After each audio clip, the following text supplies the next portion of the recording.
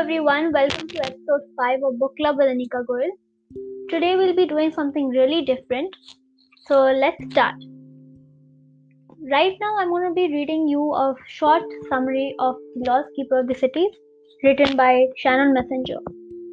So this book is about a 12-year-old girl named Sophie Foster. She has a secret. She's a telepath and has a unique ability to hear the thoughts of everyone around her.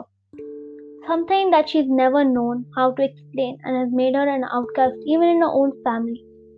But everything changes the day she meets Fitz, a mysterious boy who appears out of nowhere and also reads minds. She discovers there is somewhere she does belong, and staying where she is will put her in grave danger. In the blink of an eye, Sophie is forced to leave behind everything and starts a new life in a place that is vastly different from her own. Sophie has new rules and skills to learn, and not everyone is thrilled with homecoming. The secrets buried deep in Sophie's memory, secrets that other people desperately want and would even kill her for. This book is a delightful and dangerous adventure with complex characters and relationships which will root for till the end of the time.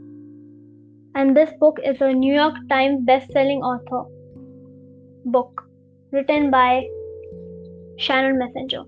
Now let me tell you a little bit more about Shannon Messenger. Shannon Messenger graduated from the USC School of Cinematic Arts, where she learned, among the other things, that she liked watching movies much better than making them. She studied art, screenwriting, and film production, but realized her real passion was writing stories for children. She is a New York Times and the US Today best-selling author of the award-winning Mildred series Keeper of the Lost Cities, as well as the Skyfall series for young adults. Her books have been featured on multiple state reading lists, published in numerous countries, and translated into many different languages. She lives in Southern California with an embarrassing number of cats. So she is a really good writer, and she's a writer which you should learn from. Now, if you would like to tell me, please tell me your favorite genre style and what book characters you love. So to tell me, you will have to send me a voice message, which is there on my profile, and you can tell me what all stuff you like. So yeah, now I'm going to be telling you a few famous quotes based on books. This is one quote: "A room without books is like a body without a soul. Take a good book to bed with you. Books do not snore. Outside of a dog, a book is a man's best friend. Books are a uniquely portable magic."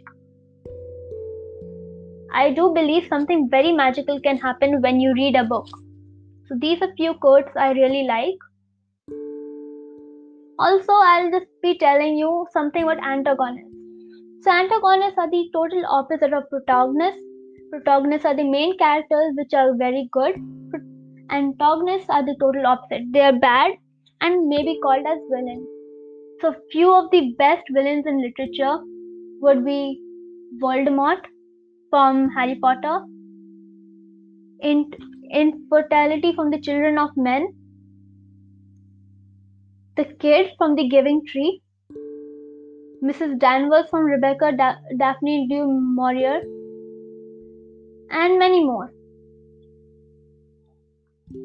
So that's what we have for today's episode. Thank you very much. See you next time. Bye.